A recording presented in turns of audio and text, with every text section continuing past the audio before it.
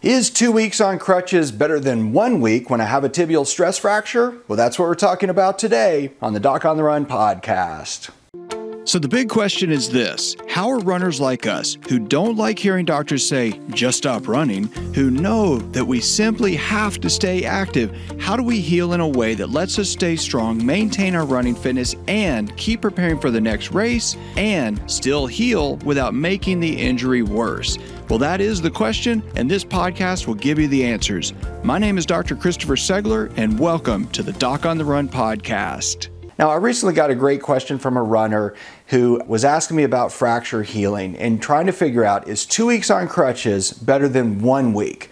And because I had actually recommended 1 week on crutches, given the circumstances with this particular runner with a tibial stress fracture. Now, this doesn't mean that it fits you, so don't think this is your specific medical advice. I'm just telling you how I think about it. The first thing is 2 weeks better than one? And a short answer, yes, it is better for fracture healing if you have a tibial stress fracture or a tibial stress reaction, because you're spending less time on the foot for a longer period of time, which it just stands to reason it should help that injury to recover, remodel, and heal faster. But maybe it's not better for you as a runner. You have to think about this. The thing I always think about with injured runners is that you have to have the minimum restrictive intervention. What do I mean by that? You have to be able to move as much as possible, and you want to be restricted in terms of not running, not working out, wearing a fracture walking boot, not moving your foot, not stepping on it. All of the things that cause weakness, stiffness, and a propensity for re-injury later, all those restrictions should be limited to the minimum you need to get to the next level. So that's why I don't use standard protocols. I don't say 4 weeks for this or 6 weeks for this based on the injury. I base it on the athlete. And it's different for different athletes depending on the severity of their injury, their overall health, and everything else.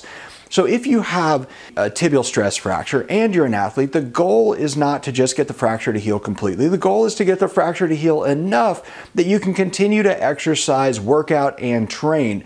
The longer you use the crutches, the longer you wear a cast, the longer you wear a fracture walking boot, true, the more probability it's going to heal completely, but the more risk you will get weakness, instability, and various forms of tissue compromise that put you at a higher risk of another overtraining injury as soon as you get back to training and start running again. So it's really a delicate balance between trying to get the fracture to heal by leaving it alone and making sure that you don't leave your whole running system and your body alone so long that you get an exponential increase of risk of re-injury.